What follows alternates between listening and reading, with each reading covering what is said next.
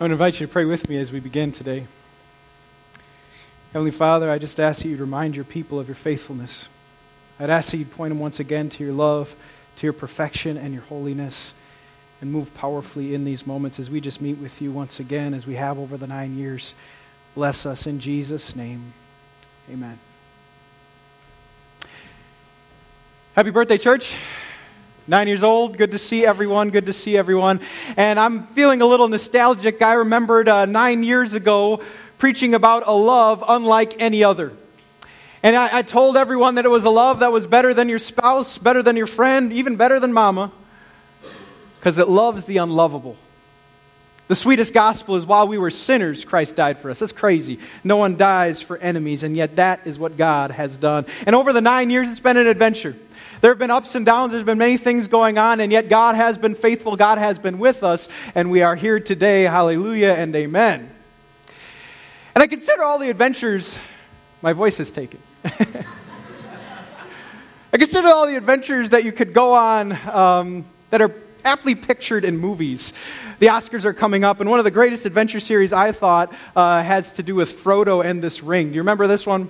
Any fans of Lord of the Rings, by the way? Welcome, nerds. Thank you. Me too. And I just loved it. I mean, you think of all the places that Frodo went. You think of all the battles that they had in order to get that ring to Mordor, right? And before one battle, I thought it was the epic line of all that signals every adventure. Before one battle, the line was this, "And so it begins." And I believe our lives live with many moments where we hear, "And so it begins." A couple days ago, my kids heard two words that signaled, "And so it begins." It was the two words, "snow day," and so it begins. Right? And we walk through seasons of life where we almost hear, "And so it begins." The kids went off to school. I got a new job, and so it begins. I have a new baby, and so it begins. Right? We go through all of these different seasons and many different adventures in life. But what I believe is that of all the adventures you could have, there is no greater adventure than following Jesus. I believe nothing, not even Frodo and the ring, Bilbo, eat your heart out, nothing compares to when I sign up, when I hitch my car to God's wagon and say, "Let's go." Because then it begins. I consider how this has worked in the lives of other people. There was a famous Christian named Eric Liddell. I don't know if any of you have seen the movie Chariots of Fire. Here's Eric Liddell.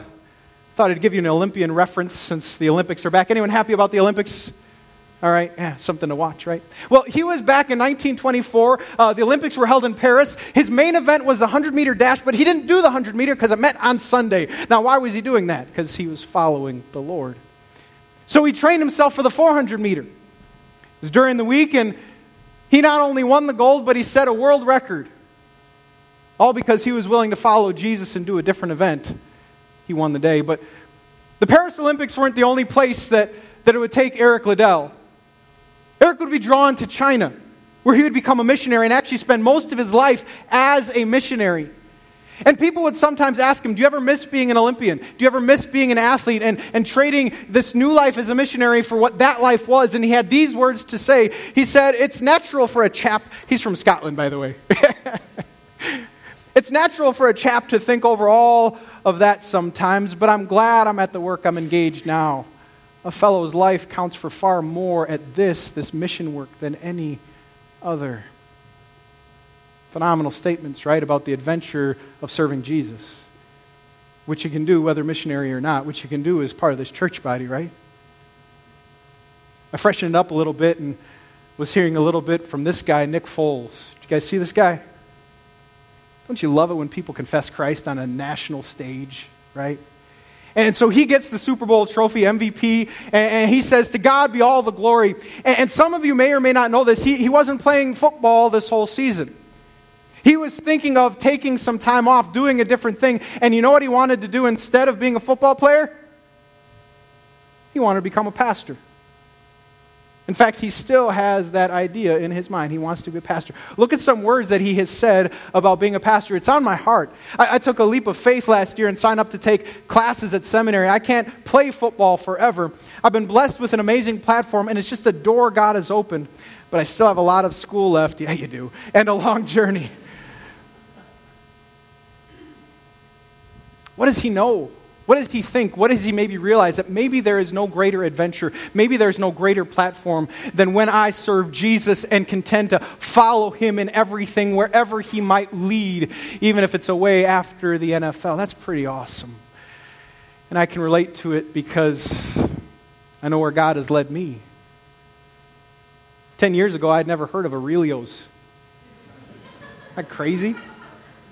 Right? I had no clue what happened in Frankfurt, Mokina, and New Lenox. I had no clue the wonderful people who would show grace to me and let me in.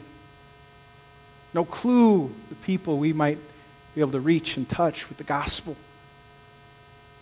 But it's not done yet. It's not done yet. What I love is that the adventure continues. What I love is that the story is unwritten. And where has God led you? Where have you come from? What has God done in your life? I'm here to tell you might have seen some wonders, but he's not done with you yet. He has more wonders to unfold in your life, to speak to you, to guide you into places you have yet to go.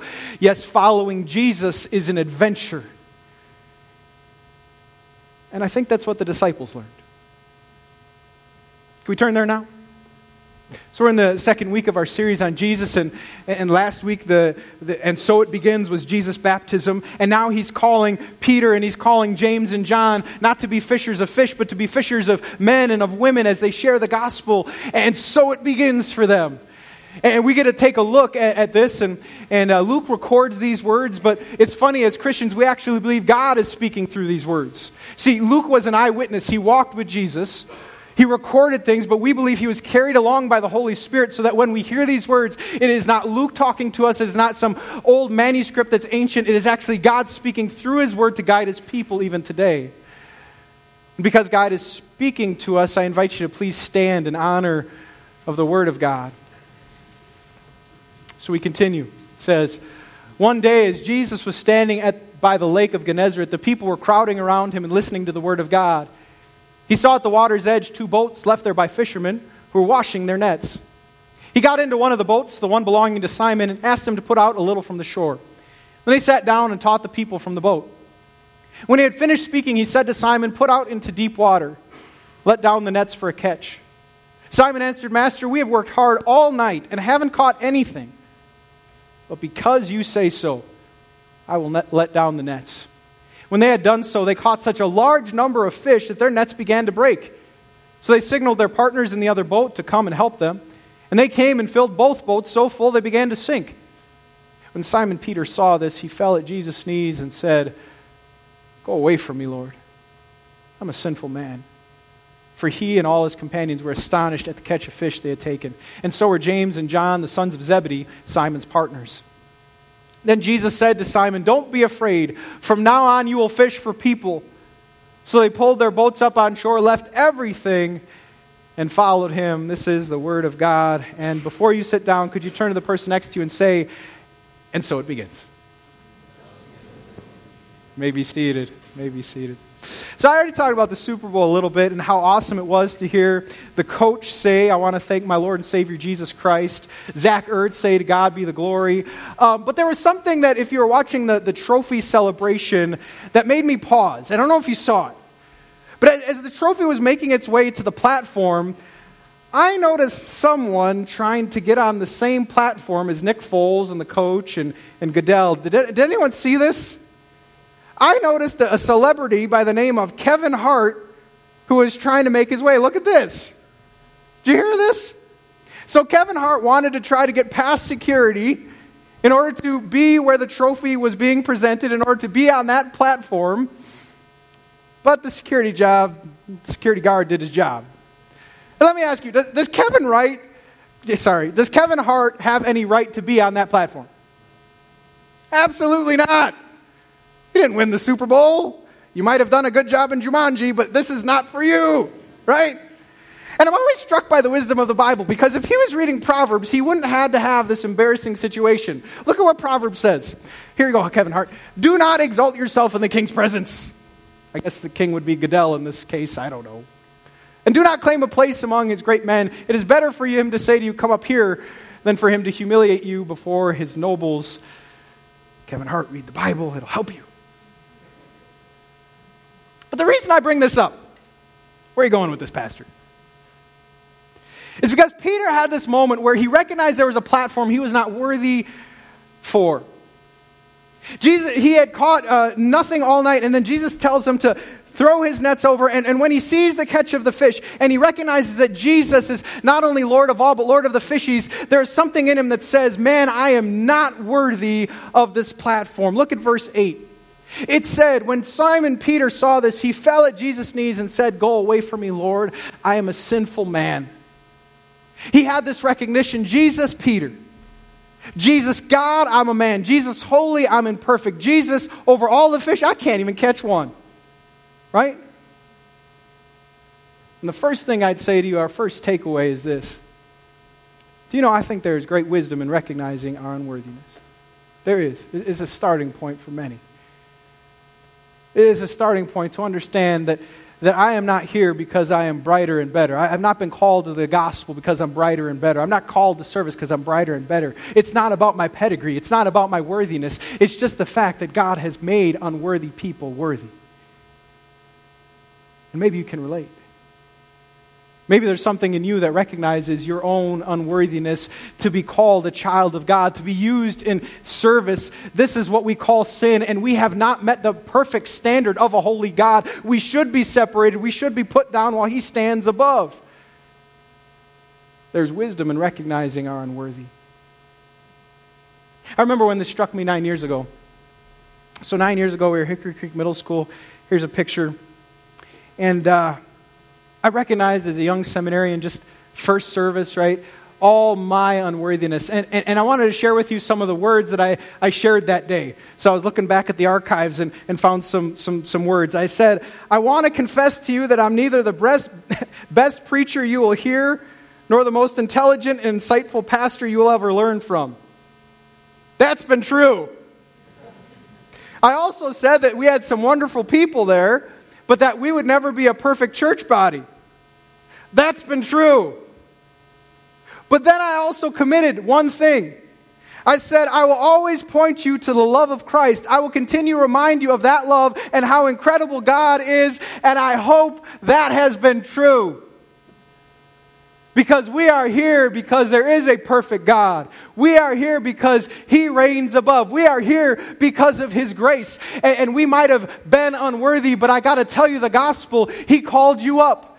He says, I'm standing on a platform, you get to stand on it too. I made a victory circle, you get to be there too. I have a trophy called my love. You get to kiss it, you get to hold it, you get to walk with it as long as you live. He has called us up by grace. The Apostle Paul says this platform is standing in grace. That is where you and I all stand. And why? Because of Jesus' ministry. Because in 3 years, it was the culmination of all the promises of God. Because in 3 years, He completed the salvation of the world through His cross and through His resurrection, through His perfect life, all of these things so that we could be called up. And that is what you are. And I get to remind you, even if you're just joining us at Amazing Love, if you don't consider yourself a Christian, you might have had this period where you thought, Christians were just brighter and better. Walk with me long enough, you'll know that's not the case. And maybe today God is calling you to finally believe you have a right to stand in that victory circle. You have the right to be called a child of God. You have a right to the love that changes everything. This is awesome. See, this is the gospel. That Jesus calls the unworthy into service and makes them worthy by His grace. And it's then after He calls us, after we've known Christ's love, that the adventure begins. We need to talk a little bit about what the adventure can entail for you and for me as we continue to serve the Lord. I love Chicago, and Chicago has a way of amazing you at times. Never forget the first family trip we had, and we saw this thing affectionately known as the Bean, played in Crown Fountain. Takes your breath away, being surrounded by all the skyscrapers. And Chicago just continues to amaze. I don't know if you saw what's happening on the Hancock. They have this tilt thing. Anyone been on that? You're not scared of heights enough? Try that, right? And you think of all the museums that we have. We have the Art Institute. That has to be my favorite. You have the Museum of Science and Industry. You have the Field Museum. You have so many different things to see, right? And of course you have Donut Vault. But let's be honest, some of the best food. I mean, we could talk about food for days. Chicago has a way of just amazing and all the different things that it offers. You know, Peter was amazed by something. It wasn't this, although I think he would have liked it. He was amazed. He was seized by it after seeing this great catch of fish. And we remember these words. It says, for he and all his companions were astonished at the catch of fish. Amazement seized them, what had just happened. And I think of like Peter's lifetime, and if he's amazed by a catch of fish, think of what he's yet to see. Like he's going to see a crippled guy cripple all his life who's going to walk out of the room because of Jesus. He's going to see blind men who can finally see again. He's going to see lepers who are healed. He's going to have his mother-in-law healed, which I'm not sure if he was happy about. I think he was. But anyway, he's going to see the raising of Jairus' daughter, the raising of Lazarus, Jesus himself who would come back to life after he predicted his death. This is the tip of the iceberg, being seized by amazement. And what I'm saying is this, that in the adventure amazement of Christ, it just will seize you. See, he will do things, he will be things, he will prove things that are so far beyond. I don't know if you have this experience in your personal life, the valleys that he has brought you through. Can you talk about the valleys he has brought you through? Can you talk about the glory on the mountaintops? Have you ever had the mountaintop days? See, the experience of God is something that will continue to amaze us, and that's the journey that we've signed up for. It's been 9 years, I've seen some things, but in 9 years to come, I wonder, what could he do? Who could we reach? How could the name of Jesus be glorified and his kingdom come?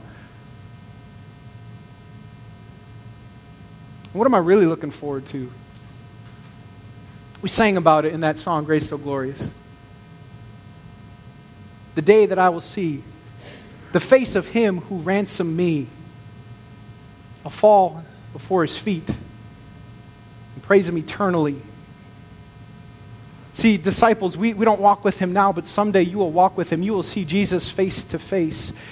You will see him maybe coming on the clouds of heaven at the trumpet call. You will have the experience to see the new heavens and the new earth and what that's all like. You will hear the echo of the angels for all eternity singing, how worthy is the Lamb. This is all that will be had because this journey is amazing. And it culminates in something that is far superior than anything we've seen so far. I am not here because of what has come back from then. I am here what's still to come yet. That's what drives me on. That's what motivates me. I know what is coming, friends. I know I'm going to see Jesus someday. I know I get to fall at his feet and I just get to cry my eyes out and I get it for him to catch me with a real body, to catch me and say it's going to be okay, not only now, but for all eternity. That's yours too. It's yours too. To someday see what our hearts have been hoping for all along. To be in that perfect place. It's yours too. Yes, amazement will seize you. If it hasn't already, it will seize you for all eternity. But there was something sobering about this account too.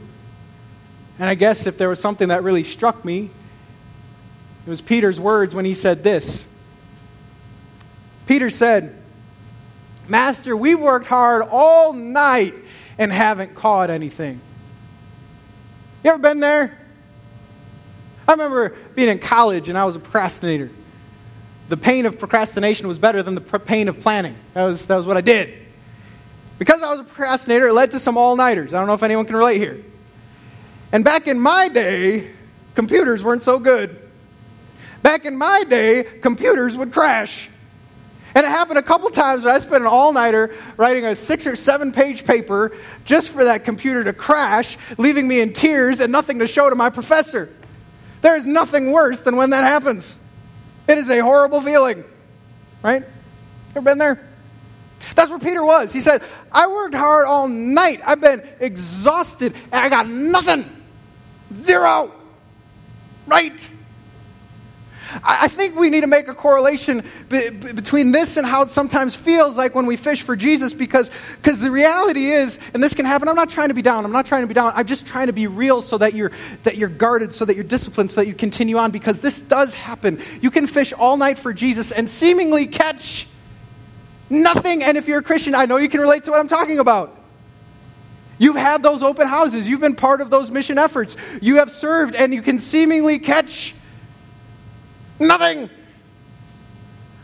I remember we'd have teens come down from Wisconsin and they'd help us out. And we would go canvassing and we would be in the business expo and we would throw soccer camps. And then I would get the call and they would say, what'd you catch? And I would say, I wouldn't say nothing. I would say, you did a really great job and God was glorified. And I don't know yet. But you know what I saw? Nothing. That's what I saw. Right? Because sometimes that's what happens. Sometimes you can labor for the Lord, and it's not that He's not doing nothing. That's not what I'm saying. It's just that He doesn't allow you to see it.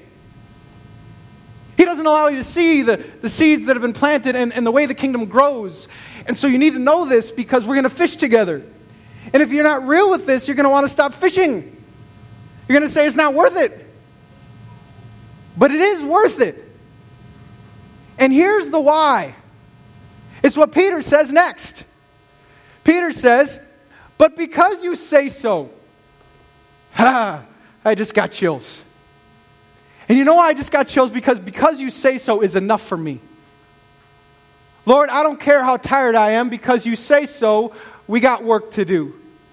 Lord, I don't care where we failed before. Because you say so, I'm going to continue on. Lord, because you say so, I'm going to follow wherever your voice leads me. Because you say so, I'm going to give it all I got. Because you say so. And that's enough. That's enough. 9 years from now, I hope that by the grace of God, I'm still here. Not because of the catch. I don't know what that involves. But because He said so. I invite you to see this. That fishing for Jesus, it has less to do with the catch. And you know why it has less to do with the catch? You can't control it. That's why. I'm not saying it's not valuable. I'm not saying we don't enjoy it when we meet new people and they see the love of Jesus. I'm just saying you can't control that any more than Peter could control it that night that he worked so hard. Don't control that. But if you just follow because He said so, you might be amazed at what He can do through that faithful obedience when you don't see, when you continue on, when you're faithful. I'm here because He said so. When He said, go and make disciples. I think that was a continual command. It's not like a one and done. What about you? Ready to go fishing? And so what we want to wrestle to the ground is, how do we fish?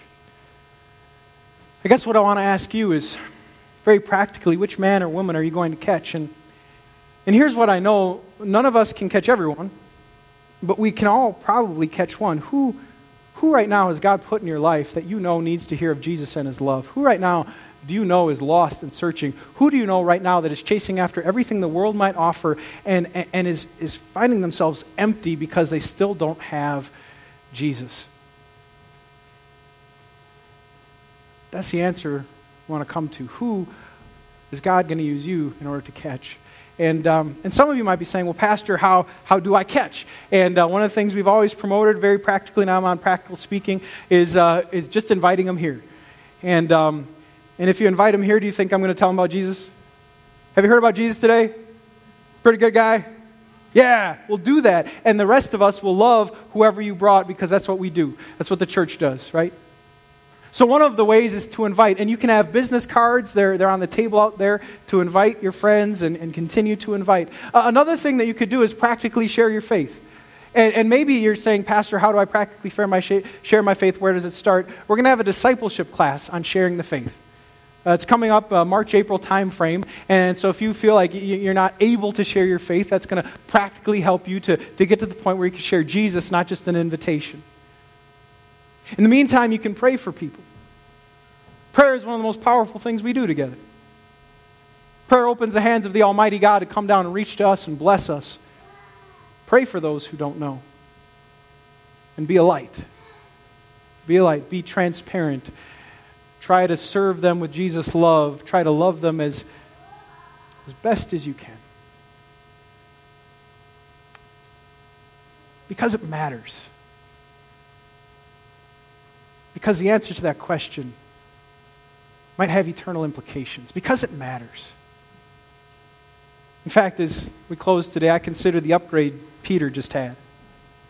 Peter gets to stop catching fish and start catching people. And it kind of reminds me of this phrase of like giving a person a fish and yet teaching them to fish. You ever heard that phrase? There's that phrase that says, give a man a fish to feed for a day and teach a man to fish to feed him for a lifetime, right? So I was like thinking of the upgrade that God gives. Let a man fish for fish and you can change a day. Teach a man to fish for men. Change a lifetime and eternity if you're radically focused on that. And that's the business Amazing Love is in. It's not about this party, even though I'm excited for pizza. Anyone excited for pizza? Yeah. It's about that party. It's about getting together in the halls of heaven and rejoicing around Jesus. It's about the kingdom of God to come. And that's what we get to do as we fish together. So may God keep us faithful. May He remind us its value. And now let me pray for us. Pray. Heavenly Father, I just pause and I thank you that you caught me, that you wanted me to be on this platform called grace, to know that I could stand in the victory circle, to know that I could be forgiven and loved.